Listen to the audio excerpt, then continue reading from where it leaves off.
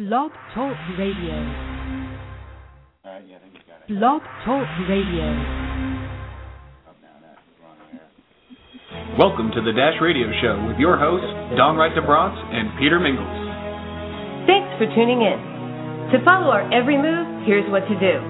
First, click follow at the top of our show. Then, hop on over and subscribe to our blog at www.the-radioshow.com. Text DASH to 37404 for our upcoming mobile experience. And like us on Facebook.com/the-radio. Thanks and enjoy the show. Hello and welcome to tonight's Dash Radio Show. I'm Dawn Wright DeBronx and my co-host is here, Mr. Peter Mingles. Peter's right here. And we are having a really fun week so far. It's only Tuesday, but we got a phone call a couple nights ago, and it's kind of just changed the vibe of this week from the everyday humdrum of entrepreneurism to we have guests? Our E for entrepreneurism turned into E for extraterrestrial, and it's a really, really, really fun week. So I would like to welcome our fabulous guest, the director of the film Sirius, Mr. Amardeep Kaleka, or ARM. however we like to say it. Nice to meet you. Yes. Nice to meet you guys. Hi, Peter. Hi. Okay, so we had a really great interview with Kafka this morning, and that was a really interesting way to kick this off. And you had a ton of stuff that you were doing for the film, and why don't we just start this by, could you give just a little bit of a teaser as to what the film is all about so that everybody who's listening can kind of hear it right from you? Well, hold on one second. Dawn, before you let him do that, could you give us more of an intro? Because we're talking as if everybody was on our previous show, and we started a whole new show.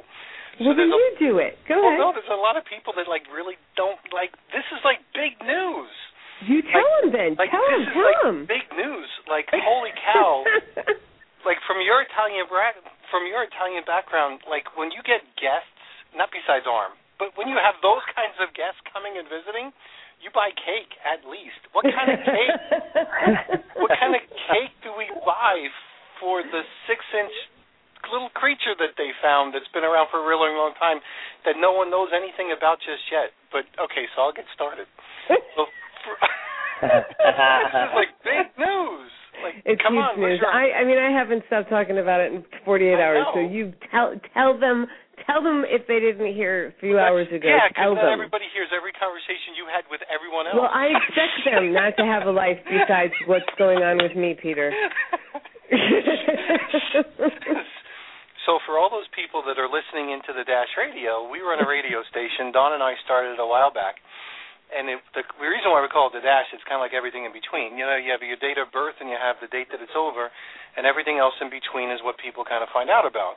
Well, we've been speaking about the entrepreneurial things and self-development and, that ooh-rah-rah spirit and all those kinds of things, defend the little guy and help yourself and self-sufficiency and stuff like that. And all of a sudden, we get derailed by the stuff that ARM is going to talk about over here.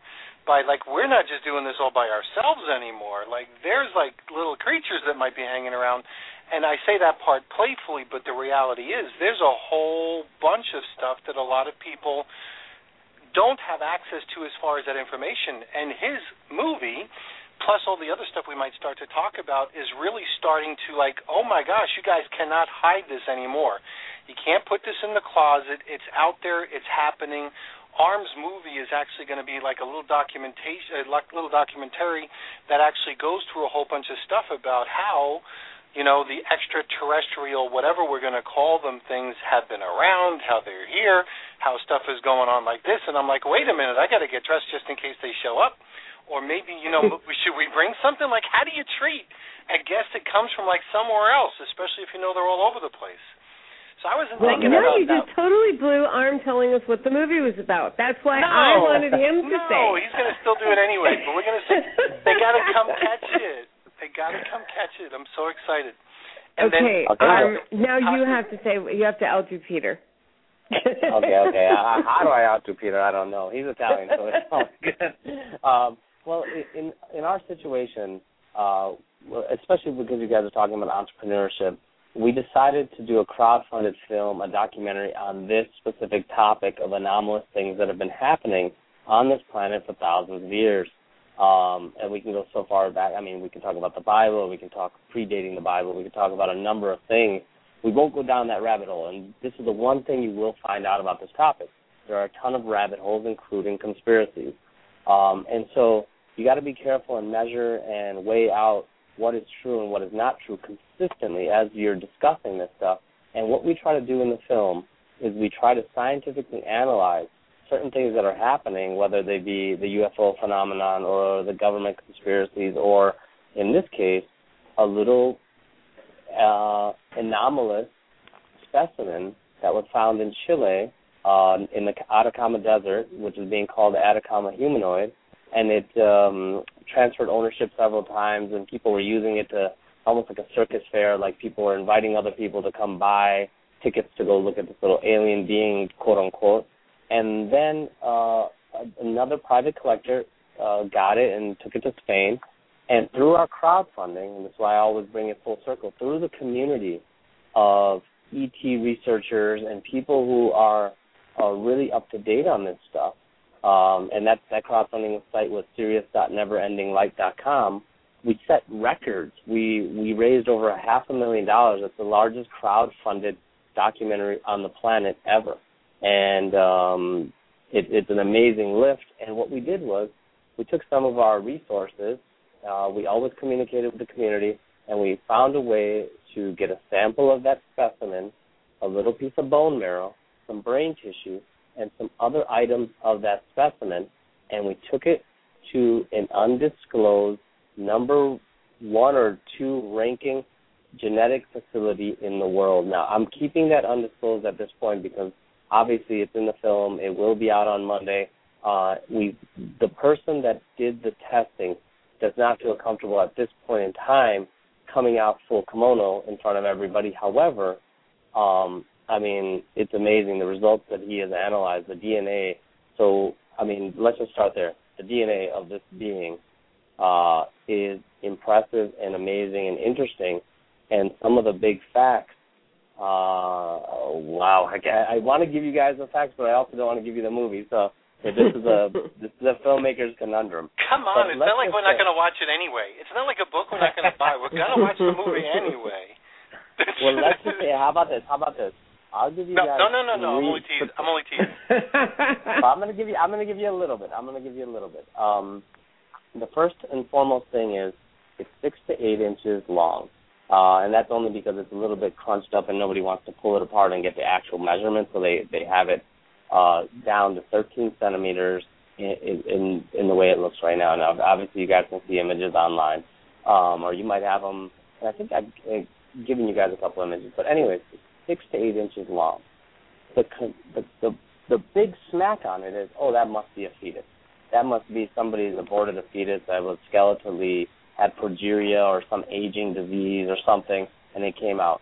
I mean, the first smack on it is people say, that's a bunch of bird bones glued together. Well, we obviously know that's not the case. That cannot be the case because you've got these amazing scientists who are analyzing this thing, and that's, I think, the first thing that they would realize. On top of, we've done CT scans, we've done X-rays, we've done everything under the gamut of medical proficiency to analyze this being. Now, 6 to 8 inches long, okay?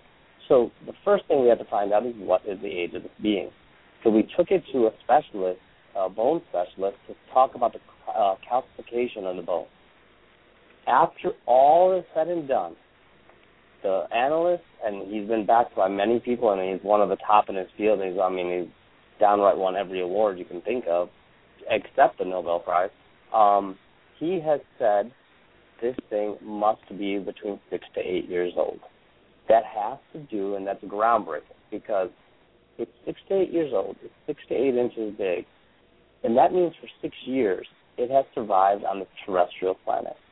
How do we know?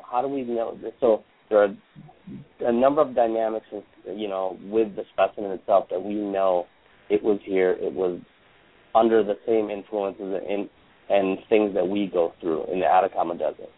So that is one groundbreaking thing to note. And that by itself would trip every medical alarm. I mean, people would be coming out of the woodworks. Doctors would be coming from far and wide going, is this a disease? Is this a new specimen? Is this a new species? What is this thing? Because it looks human. But it's obviously not our size, right? And I'm speaking, you can see how I'm walking on, like, eggshells telling this information because I don't want anybody to say, okay, these guys aren't on a level playing field. They're going up and beyond what they already know. So currently, I'm not going above what I know. I'm going by the facts that have been fixed by scientists and by analysis.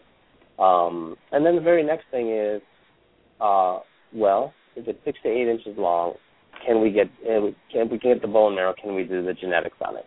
Can we see how it maps in accordance to, let's say, a primate or, let's say, a human genome, right? And that's what we did. And so we've mapped it against the human genome as thoroughly as we can up until this point because science is limited. Even the human genome is not fully mapped. And that's what you'll find in the film. Hey, that's Dawn. One of the 96,000 things you'll find. This guy's killing me. He's killing me.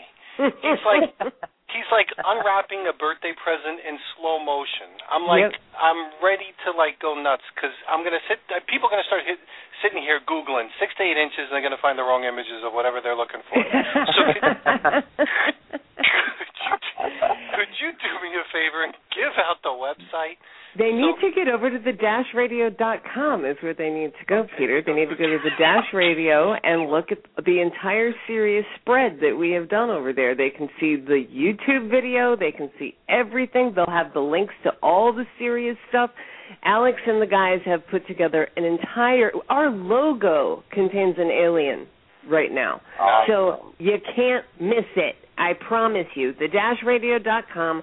Hop on, check out the post. You'll have cheese everywhere. All you got to do is click the cheese. Everywhere on the page, you'll be able to find your little alien friends, and you'll be able to find the premiere, and the link to the movie is coming up, and they'll be able to watch the movie on our site. I mean, we are serious about Sirius. Good. Yeah, because he's driving me crazy over here. He's kind of like giving me little bits and pieces. I feel like he's unwrapping a birthday present. You're the guy who says, hold on, don't let him tell me about the movie. I'm going to tell him about the movie. I know you.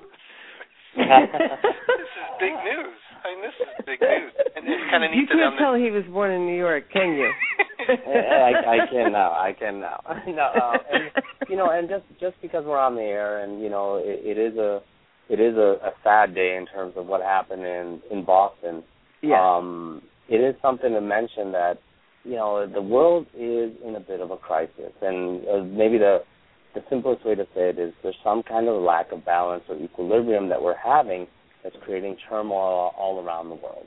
And that might be, and because maybe I'm more Buddhist than most people, maybe it has a little bit more to do with ego and looking at ourselves and being very egocentric, whether it be, and you guys know this, I think, from my father was killed on August 5th of this past year during the filming of this film, and he was killed by a white extremist. And I'm Punjabi, I'm Indian. My dad wears a turban and has a beard. I grew up in India. I was born in India, grew up in America, and I've definitely been assaulted a number of times in terms of race and ethnic background, but I never thought to myself that my father would be killed over his race or ethnic background. And that's why I say, after all the factors and all the things that I've been thinking about, this one subject matter, the idea of UFOs, extraterrestrials, living life, outside of what we see on this terrestrial planet, we have to start taking our mind and elevating it to a whole new level and playing field. If we're going to think about the cosmic order and divinity and the universal reactions that must be happening everywhere, far exceed what our little small problems on this planet. But that to say, the Boston bombing is obviously not a small problem. What happened on August 6th is not a small problem. We have to find that balance of measuring. These things are tremendously horrible right now. And maybe we all, I'm not going to say we all hold hands and sing Kumbaya, but at the very least, we expand our thinking. We expand our scientific reach. We expand our human curiosity. Why should we all say to ourselves, well, the meaning of life is captured in this book over here. It's done. I got it. If you're just wanting to go, and I'm not, speaking to anybody's religion or anything, but, that's what religion does. Religion says, hey, we have all the answers. They're in this book over here. You get them and you move on. I'm going to venture to say that the answers, whether or not they're in that book, still need to be analyzed and assessed and still need to be understood by everybody. And I got a feeling that they might not all be in that book. There might be more to this puzzle than meets the eye. And on that note, and I do want to get a little bit more into the story about what happened with your dad, but first, a quick station identification break, and we'll be right back with Amardeep Kaleka and the Sirius launch this week. Thanks, guys. Thanks for tuning in. To follow our every move, here's what to do. First, click follow at the top of our show. Then, hop on over and subscribe to our blog at www.the-radio.com. Text DASH to 37404 for our upcoming mobile experience. And like us on Facebook.com/the-radio. And now, back to the show. And that was it. Thanks. We're back. And, when I was reading up on what happened with your dad, I thought, wow, that's pretty intense stuff for you to have to go through, and for what he stood for. So why don't you give our listeners a little bit of that story and tell them what happened exactly and who your dad was and really how that whole thing happened. Absolutely. My father, was the average American story, or was the epitome of the American dream. He literally came with no less than, $20 in his pocket and made a life in Wisconsin, the Midwest of America, the heartland. And he became a successful entrepreneur. He became a successful person. And he, instead of taking his money and going to buy a yacht or buying an extra house or buying a vacation home, he took all his money and he started a Sikh temple because we just didn't have one. And a Sikh temple is an open place. It's 24 hours a day. You're able to go in and meditate, whether it be you meditate on the Bible or the Torah or the Quran. It doesn't really matter. You just go in there, and it's a peaceful house of worship. You get food. It's open 24 hours a day. They play really harmonic music that's supposed to elevate your meditation. And you go and you sit and you just relax. And so my dad became the caretaker of that temple. He became the president of that temple that he started with a group of friends. And it became one of the largest temples in the Midwest. And lo and behold, that could have been what did it in, because it became like this beam of light in a very dark, ignorant place. And I'm not saying the Midwest is ignorant. I'm just saying lately there's been a lot of racial tension, especially after the election of Barack Obama, which has nothing to do with, race in total. It has to do with fueling the fire of very ignorant people. And so that fire had just started elevating. And my dad could have possibly been in the wrong place at the wrong time. I'm not going to say that. Maybe he was in the right place at the right time, because all that he did, all that he worked for, he was at the temple early at 10 a.m. on a Sunday morning. Him, my mother, a group of elders, a group of children, a lot of women who were cooking and getting prepared for that day's feast, and a white extremist, neo-Nazi, who came in with a semi-automatic 9mm pistol with several clips in hand, several extended clips. He wore, he's a former military guy, so he had a ton of training. He wore earplugs in his right ear because he knew he was going to fire so often with that right ear. And he came in and unloaded in the temple. And he shot 6 people dead, a 7th critically wounded. After he ran everywhere. He ran after people, shooting after them, didn't know who they were, didn't know what they were standing for. When he had shot 5 people, he had shot 6 people, my dad confronted him and tried to take the gun out of his hand and fight him down. And my dad at this point he's 67 years old. He's definitely not the most active human being or humongous. He's actually quite skinny. But he took all his courage and mustered it up and attacked an armed individual and tried to wrestle the gun out of his hand. In the fight, my dad was shot 5 times. He survived the shot for another several hours where he prayed and meditated and tried to get to a good understanding of what's happened. I hope he did. I think he did because I get several warm feelings when I think of him, and I don't think of hatred consuming my heart. I don't think that's the energy he sent when he died. He sent a hero's energy. And this person, after the fight with my dad, left the temple. He immediately was confronted in the parking lot by several police officers, and he shot one of the police officers, Lieutenant Brian Murphy, I think over 17, 18 times. He unloaded a whole clip into him. The police officer laid on the ground and actually said, when is this guy going to run out of bullets? So that's what he thought in his mind, and he has a great article in GQ about it where he explains everything. And this person's on the ground, Lieutenant Brian Murphy's on the ground, thinking, when's he going to end? Another officer decides, instead of doing a U-turn, I'm going to jump the curb, I'm going to get in there right away, and this is Officer Sam Linda. He pulls up and sees this guy plugging the other officer, just shooting at him. He jumps out. A short story, he grabs his assault rifle. They exchange fire. He backs up his car, gets to a good position. You can see a bullet flying through his windshield and hitting his driver's seat where he would have been sitting, right? And he jumps out, grabs his assault rifle, takes several shots, hits this person in the stomach, and this person is such a weak coward, he shoots himself dead. Because, he commits suicide right then and there. So this was all happening, mind you, where I'm only about 5 minutes away from arriving at the temple because my mom is asking, hey, it's our, I need some help over here.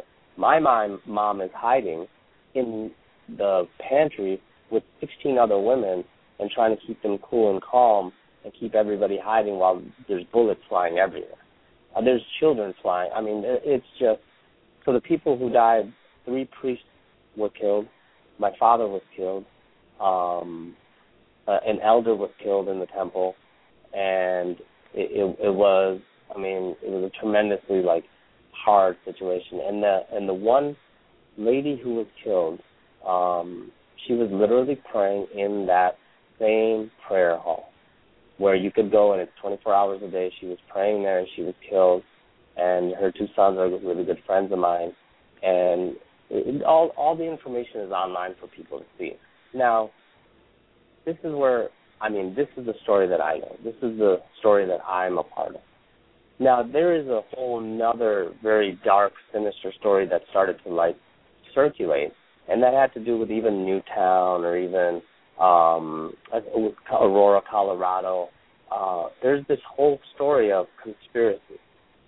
Conspiracy by a secret cabal to create disaster, create these situations so that they can disarm us, or that we can all fight the gun-toting, or we can all take guns out of people's hands. And that conspiracy theory, and this is what I always tell people, you really, really got to be careful with what you can prove and what you cannot prove, because the Internet is a world, and we kind of all know this, the Internet is a world where people will voice 9 negative opinions before they voice 1 positive opinion. Maybe that's the world we all live in. We could all chalk that up, right? That might be the world. So the Internet is a conglomerate of 90% of negativity and 10% of beacons of light, and depending on what you want to find, you can find the negative or you can find the positive. Generally speaking, we try to aim for the truth. And in this case, with that conspiracy, and maybe, I don't know if you guys have ever heard of this conspiracy of Newtown, or have you guys ever heard of that? Oh, sure. Yeah, my kids went to Sandy Hook Elementary School, and we're from Newtown. Oh my God, yeah, and to me, it demeans the reality of the situation. And what I mean by that is, it is a horrible event, and it has an aggregate of negative reasons for why that event even took place. Let's say, for example, pharmaceuticals or medical things. Like somebody's taking an antidepressant that like creates some kind of like unknown, psychotic break. Yeah. Mm-hmm. Yeah, psychotic break. Thank you. And or a clear, open access to guns. That's obviously the situation in America. We have a very clear and open access to almost all firearms. I can more easily get a firearm, or I don't even know how to say that grammatically. You know what I mean? Mm-hmm. I could get a firearm far easier than I could get a dog. I could get a firearm far easier than I can get certain childhood seats or child car seats. And it shouldn't be that way. And then the aggregate is also that we're living in a time of zeitgeist, of complete advanced disequilibrium, this disconnection where our youth are not getting properly connected to each other. They're becoming a little bit more, let's say, selfish. They're sitting in front of a bunch of video games. They're creating angst amongst themselves. They're not getting the proper guidance or shamanism or guruship or a certain amount of like parenting that they need in order to like survive this planet. There's a ton of aggregate problems. Now, are all those aggregate problems, once you put them together, a conspiracy, hedged and housed by a very, very elite few people? I'm going to venture to say the potential is there. Yes. Nobody can argue that the potential is not there, because if I was on a radio show with you and I can think of all those things, why couldn't I be in a think tank with somebody paying me $1 million and I think of ways to create discord and war and all these other things? But I also have to say that the proof is not there.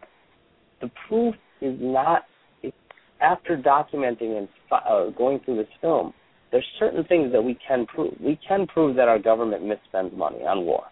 We can prove that there is a small, select few people running a number of things, whether it be your school or whether it be your nearest corporate giant. Of course, the small elite have the need or the essence of what we call Machiavellian, personality. People say power corrupts absolutely, right? Well, I'll go one step further. Corrupt people seek absolute power, and that is the situation. And so that zone of conspiracy land, I stay 50-50 on it, and I stay very gray on it, because as soon as you go black and white, as soon as you start, you could either be creating a heck of a lot of problems, or you could be creating a heck of a lot of light. And I don't know which one it is in the conspiracy world. So, and especially in the internet conspiracy world, because people conspire about everything. It's horrible. But in terms of what happened to my father, he lived a great life. He died a hero. It was obviously difficult for me to continue on this film because a large portion of our film has to do with conspiracy. And, of course, the first thing that came to my head was, did something just happen at the temple that was connected to my film? Is this the case? And that's a really egotistical statement given the dynamics of what did happen. I don't think our small Sirius film, crowdfunded, by the people, for the people, created a bunch of angst where nobody warned me. Nobody said, you know what, I think you should stop on this film before we do something to your family. I guarantee somebody would do that before they actually commit the crime of murder. They would try to take you away from the project. So, I don't know, I might have gone down a rabbit hole right there, but that's okay. Well, we're going to be right back after this station identification, and we'll have lots more time to talk about many more things right now after this. Thanks for tuning in. To follow our every move, here's what to do. First, click follow at the top of our show. Then, hop on over and subscribe to our blog at www.the-radio.com. Text DASH to 37404 for our upcoming mobile experience. And like us on Facebook.com/the-radio. And now, back to the show.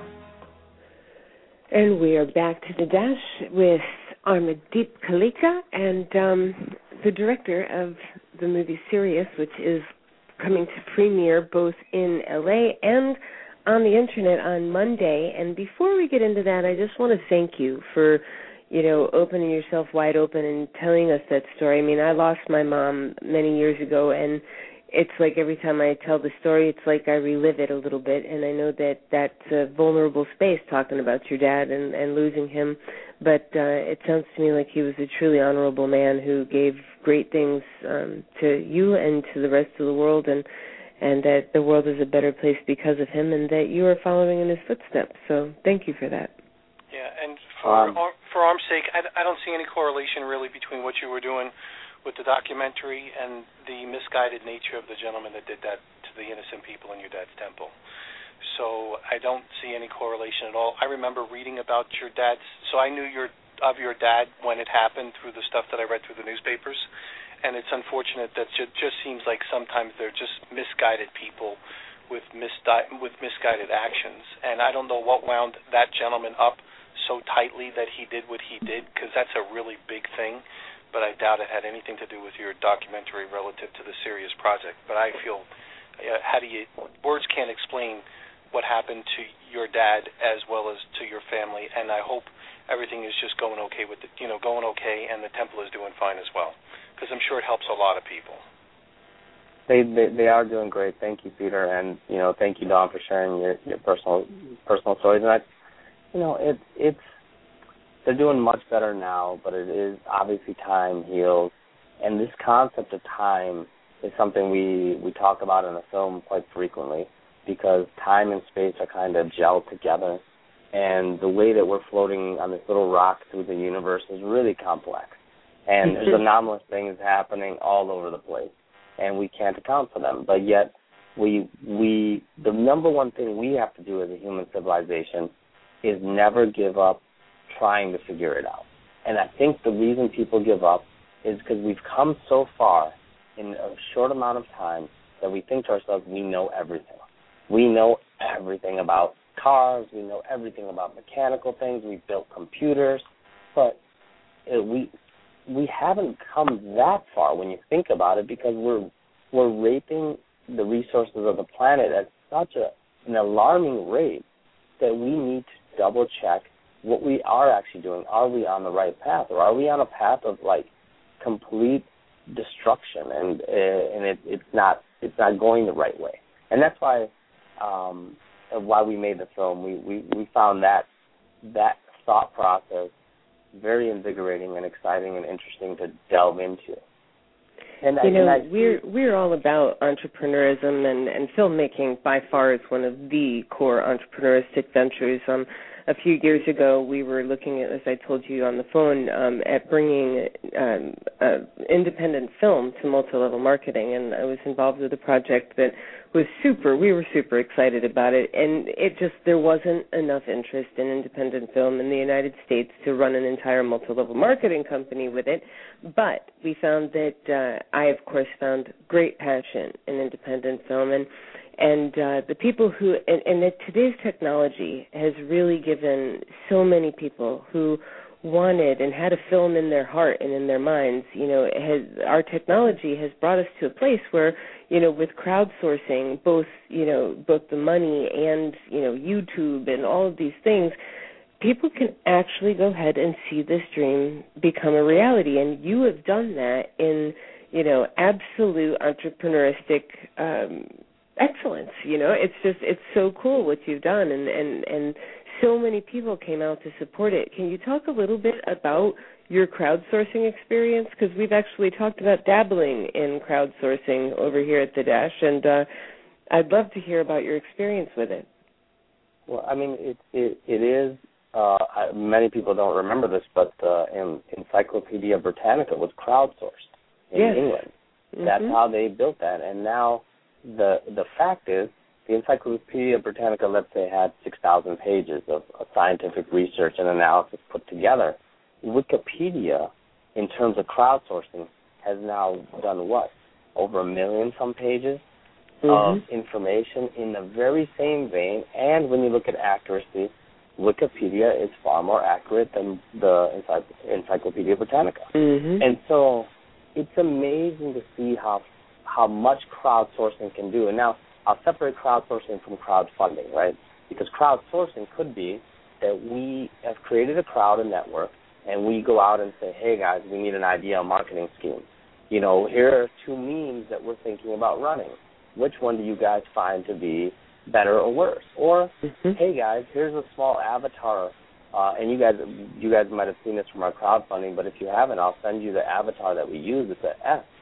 And we wanted to show a solidarity on Facebook or a solidarity on Twitter, where if you can get enough people putting that S up and it's all your friends, you see that everybody's roped into this node, into this like little fulcrum of people pushing something. And that by itself is exactly what crowdsourcing and crowdfunding is. It's putting our purses together, let's say for crowdfunding's sake. It's us putting $3 or $4 together, or $10 or $50, something that isn't hard for us to do, and putting it together with thousands of people. We had over 4,000 funders on this project, you know, and we're lifting a film that most people won't ever want to make. No documentary company wants to talk about this subject matter because it's controversial and it's all these negative things, and you can go down a rabbit hole, and it takes forever to like consolidate all the information. And you have to do 35 interviews. I mean, it's a conundrum. It is a difficult push. On top of that, we're also, you know, it's entertainment. We have to talk about the entertainment industry as being part of the problem in terms of its bread and circuit. Lo and behold, putting that money together will allow us to make a bigger venture. So one of the things I wanted to announce with you guys is we're putting together a whole team, a whole new company. I'm not going to name it on air yet so nobody steals our websites and stuff. But we're going to be looking for technical people. We're going to be looking for entertainment people, for media people, for musicians. We're going to be looking for everybody and anybody so we can share the information and knowledge that we've gathered over our adventure of breaking records and try to share that with people and get them consulted with and get them the proper items. So, I mean, the first thing you got to consider, this is almost like the normal consultation I gave everybody when they sat down with me and said, hey, you know, what's up with crowdfunding, which I do. You have to consider whether you're a Kickstarter, an Indiegogo, or a custom platform. You know, are you Facebook? Are you Twitter? Are you email? Are you phone? Are you knock on the door? What are you? What is the DNA of your project? Once you figured out the DNA of your project, in comparison to market research, in comparison to like everything you can get from Google Trends and Google Analytics, you can figure out what you need to do in terms of your path to being crowdfunded. Is your goal $10,000? Is it $5? Is it, $500,000? What is going to be the things that you give to people when you're done? And that collateral is exactly what people want to know and what they want to do. Does that help, John? Absolutely. And, I can tell you we've got a whole lot of people that have come through the Dash that I am sure would be really interested in your project. So we'll make sure we'll collaborate on that and put it up on the Dash and start reeling some people in to go ahead and support your project further. It's a really cool project, so I'm really excited about it. I can't wait to see the movie. I played the preview, the trailer, like 3 times last night just to be able to see the part with the little guy. And, you told me, interestingly, last night, how old that actual specimen was and a little bit about it, and you really had me, it kind of clunked. So would you share a little bit about that experience when you were talking to them about that being? I mean, in terms of, I know that I have to be a little bit like guarded about the information we put out today. There are a lot of detractors out there, and there are a lot of people that don't believe in the scientific approach. Now, in our situation, we've taken a specimen, we've gathered the information, we've gathered the materials, we've taken it to the top geneticists in the world who have spent a lifetime in stem cell research and DNA analysis, and they've gone through and created an amazing results page. And what they're going to do, which is going to be awesome, is they're going to publish the results not only in peer-reviewed journals, but they're going to open source all of the analysis. So, for example, if you're a geneticist in Japan and you're looking at the HAR1 gene, in terms of what ancient alien theorists call like the HAR1 gene, the gene that separates. And I mean, this puzzle is big, obviously. Like, it's a big puzzle. It's so hard to articulate. But let's say we as a race, we as a humanity don't really fit exactly with the terrestrial beings that are already here, like the animals that we see or the bacterium or everything else. There's something completely different with us, or something a little bit different from us. Genetics should be able to tell you, or epigenetics, or these types of scientific research should be able to tell you the history of where you come from and what you are. And that is exactly what we need to know with this specimen. So, you know, one of the big things that we know is it's 6 to 8 years old, it's 6 to 8 inches tall, it's male. We know a ton of extra stuff now. And I definitely don't want to announce it just yet, only because I need everybody to watch the film and get the background information, the context, so when you actually analyze the results by the end of the film, when you're hearing the results, you have all of this context to put the results in.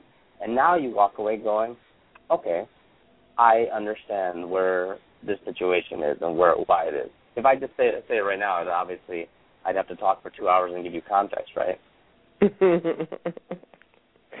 Well, I think that the reality is just, you know, that the fact that, what was it, I think you said it was either decades up to 100 years ago, that being... Yeah, I can give you that. I can give you that information. Yeah. So the first thing is people think it's an ancient being, right? They think that it is thousands of years old. Lo and behold, we also thought that. We didn't know how long it had mummified in the desert. We never knew. So we had to get the analysis done. We had to figure it all out, and based on telomeres, some people know that about genetics, about the calcification in the bones, all the other material that's around the being. The geneticists and the scientists at this university have figured out that it is either up to 100 years old or as little as 2 decades ago. Now, obviously, we already know that it's been in the possession of certain people for about 2 decades. So the interesting, I won't say scary, the most interesting factor to consider is this being was alive in 1915, in 1913. This thing was running around and eating and metabolizing and doing very normal things. It does not appear to have a number of other factors that would make it, let's say, a disease-driven filled baby. You know, or 6 to 8 years old, we don't know if that means 6 to 8 years old in our terms. We do see, a crazy amount of calcification in the bones of this being. So this thing was calcified. It was, at least an adolescent, if not more. So that information right there, just drives you down a whole nother well, because now does that mean that there are other beings in the Atacama Desert that are running around like this and doing this? Because we know civilizations or species don't just die out in a matter of, 100 years. It takes a tremendous amount of time unless there's something like the KT impact or something humongous had happened, So, I got a feeling there's going to be a number of expeditions going to the Atacama Desert after they watch this film. And we might be on one of those. Like, we've been talking about it ourselves as a documentary film crew, like finding the right people to associate ourselves with, and the right scientists and the right people who have a true curious nature to figure this out. Absolutely. And we're just going to go ahead and stop for a second of station identification, and we'll be right back. Thanks for tuning in. To follow our every move, here's what to do. First, click follow at the top of our show. Then, hop on over and subscribe to our blog at www.the-radio.com. Text DASH to 37404 for our upcoming mobile experience. And like us on Facebook.com/the-radio. And now, back to the show. And we are back for our last bit on the Dash with Arm and the Sirius, he's the director of the movie Sirius. And everybody, if you haven't seen the trailer, you have to go see the trailer. It's right over on the-radio.com. It's front and center from today's news, and we're going to be putting new stuff up every single day about the film, about the people involved with the film. Arm is the director, and earlier today you all heard from Costa, who is... how do you say, E.T. Let's Talk is his project, and he was featured in the film in several different places, correct? Absolutely. Costa is in the film several times, one discussing how people actually go out and create contact with extraterrestrials. Now, this is a complex situation, right? It is a very unique and interesting idea that you could actually call or create contact with different civilizations or different universal beings through your mind consciousness. And this is, I mean, I can go down this rabbit hole if you'd like me. I could just kind of give a 30-second sum up. You're more than welcome. All it is that everything on this planet and everything in the universe must be connected according to quantum physics. We must have some connection. If it's all it might be is just space and time. But either way, that connection allows us to use our mind and through certain meditations, certain tones or certain harmonies, create a connection with other beings. Like we'll call it going to channel one. Everybody opens up a chat room by going to this one meditation, and now other things are attracted to that chat room, and you're able to communicate and effectively get together. Now this is obviously far different than what our brains are usually associated with doing. And that is a stretch for a lot of people. And so a lot of people go, oh, that's hairy-fairy, or that's just weird, that's just crazy. I challenge these people to go on an expedition by yourself or go with a group of people, keep an open mind, sit down, relax, join the meditation, and see what happens. Because in the film, you'll see me do that. I have no ET experience. I have no UFO knowledge, right, before this film. I came to it clearly like as objective as a human can be. I went on one expedition at the beginning of this film before August 5th, and you'll see what happens to me in the film. It is crazy.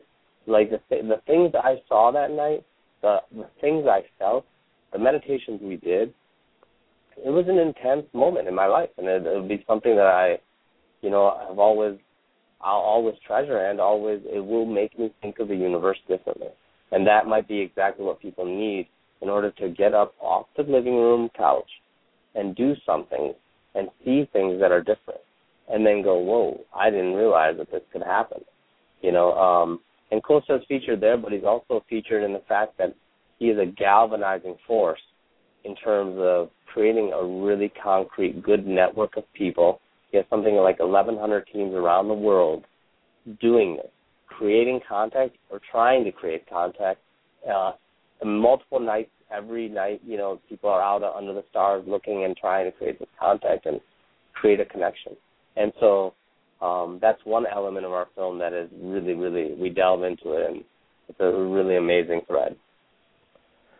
That's really cool. I know, and I know that as we were reading through the stuff, Alex was going, "Oh, we're totally going to do this." We have we live in Arkansas in the middle of nowhere, so we have a lot of middle of nowhere that we can do stuff like that.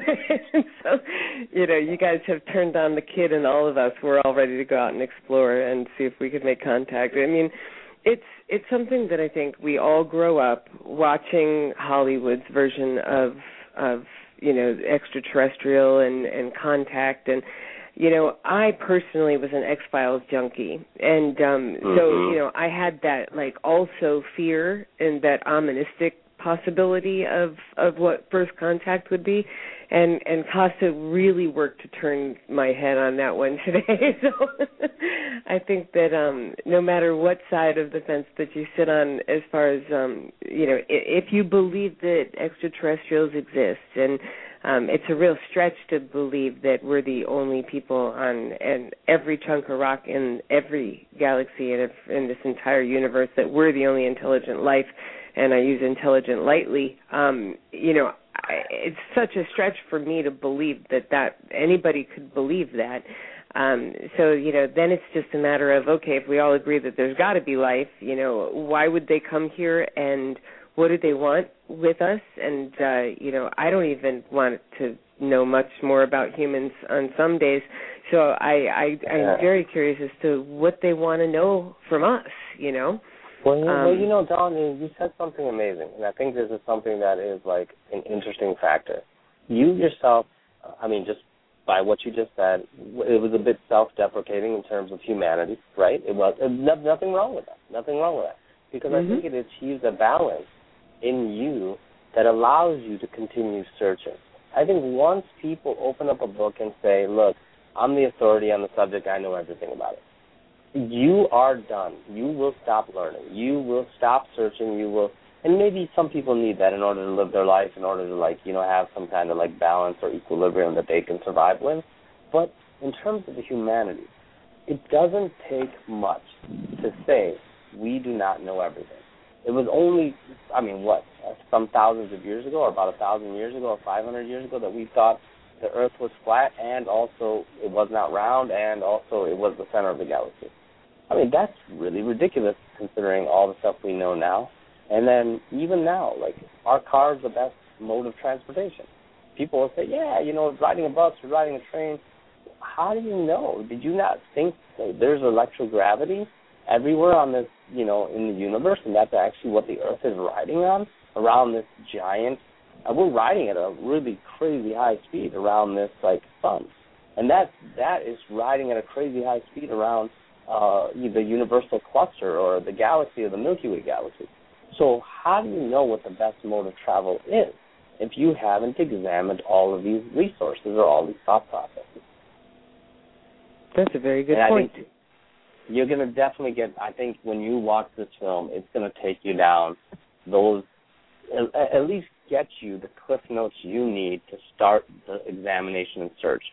Our ultimate goal is some 18, 19-year-old person is sitting out there in the world and is curious and is excited about this, watches the film and goes, holy moly, if I look at electrogravitics and the Maxwell theory and this, and I look at this over here, I put these things together, let me try to experiment over here. We show you a ton of experiments. And you start to experiment with things. I got a feeling in the next 50 to 100 years, we're going to solve a ton of problems. We're going to solve a lot of the issues that are crippling us as a society or a civilization. Right. Absolutely. Peter, you are so quiet over there. I am so quiet because this is your gig, and I love this stuff, and I just am totally entertained listening to you guys, knowing full well that I can enjoy the picture in my mind of you and your small posse in the middle of the darkness, experiencing all the things you're going to do. With Reese's Pieces. With Reese's Pieces. I could see it now, and I wish I had a video cam. I would pay for that simulcast. I have I hate to say it, I've been blessed or cursed with a Windows 95 brain. So I realized that, you know what, if my maker just didn't create my brain able to understand the whole entire universe, so I'm somewhat limited. And to anybody to ever think that we are the only ones would, I think, be a little bit on the narcissistic side. Mm-hmm. So, of course, there's got to be other places out there. Just because we can't figure out how they transport themselves from one place to another doesn't mean that it doesn't happen. So I am absolutely convinced that there has to be. Even my little brain, who is equipped with maybe the wrong operating system, can say, just because I can't figure it out myself, or just because we haven't figured it out yet, doesn't mean it doesn't happen. So I have no doubt in my mind that all the things that we're referencing and the social proof that now that documentation, the documentary that ARM is going to be able to bring out really starts to force the issue.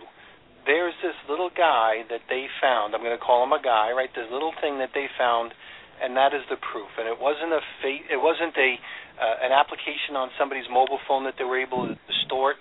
It's an actual physical thing that opens up the door for all the other really cool things that people have been shouting about for a really long time.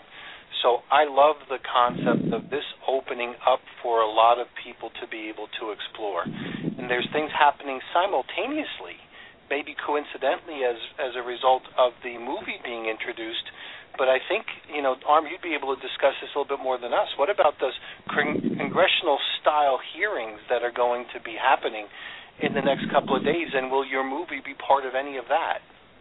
Absolutely. It's called the Citizens Hearing, and I was asked to direct it earlier. And given the dynamics of all that we had to do with Sirius, I said it won't fit into our schedule, and I don't want to drop the ball on this.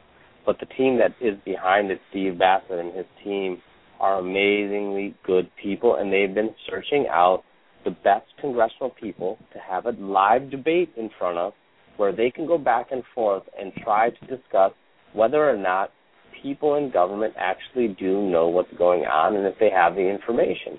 And now, what's amazing about what you said, Peter, was simply, and I mean, you're just a hyper genius anyway, but, it was the fact that, do we have the brain plasticity, or can we create the associations necessary in our brain to have these discussions, to have these thought processes? And everything in our brain works, all our memory, all of the way we think, it works through association. So as we're associating new things, as we're connecting and trying to go out and on the horizon and look at new things, we're going to find a whole cluster of other new things. It's very similar to, you just bought a new car, and it's a Mercedes, and you're driving. I would never buy a Mercedes, but they're expensive. But let's say you bought a new Mercedes, and you're driving down the highway, and you're going to see about 100 new Mercedes. It's just that natural order of the way our brain works, and I'm hoping that Sirius can be the little cliff notes or the little encyclopedia that you need to get you on track with what's been going on. Now, that, obviously, to the hardcore people who have been following this for 30, 50 years or 40 years, we might not delve as deep as they need us to delve. However, for the 17, 16, 25, 32-year-old person who this is new to and has never had this put together in front of them like a giant puzzle, we're hoping to succeed at creating the right rhetoric and the right narrative for them to understand. And I hope that happens, and I think the Citizens Hearing is a part of that. I think once you go online and go to the right website, the Dash is definitely a part of that. You guys are amazing, and you guys have been doing a tremendous amount of groundbreaking things in terms of talking about the way our community works, the way that marketing works, the way that people need to connect. And I love your catchphrase about it's the dash in between the numbers of your life, because it is. There's really concrete things that happen. Life and death is one of them. These are very concrete things. But the things in between, the way you inference them, the way your perspective shifts in between those hard numbers, that is what we're talking about. That is our humanity. That is our civilization. Absolutely. Hear, hear. All right. Well, awesome. This has been, the hour has just flown by, and I'm really hoping that we're going to be able to get you and Costa and some other people back next week after the premiere so we can actually talk about the movie, because we can't talk about the movie because nobody wants to blow the movie for anybody. So I'm hoping we can get you back. I know that we're trying to get J.D. on, and he is what to the film? J.D. Serafin is the producer of the film. The producer.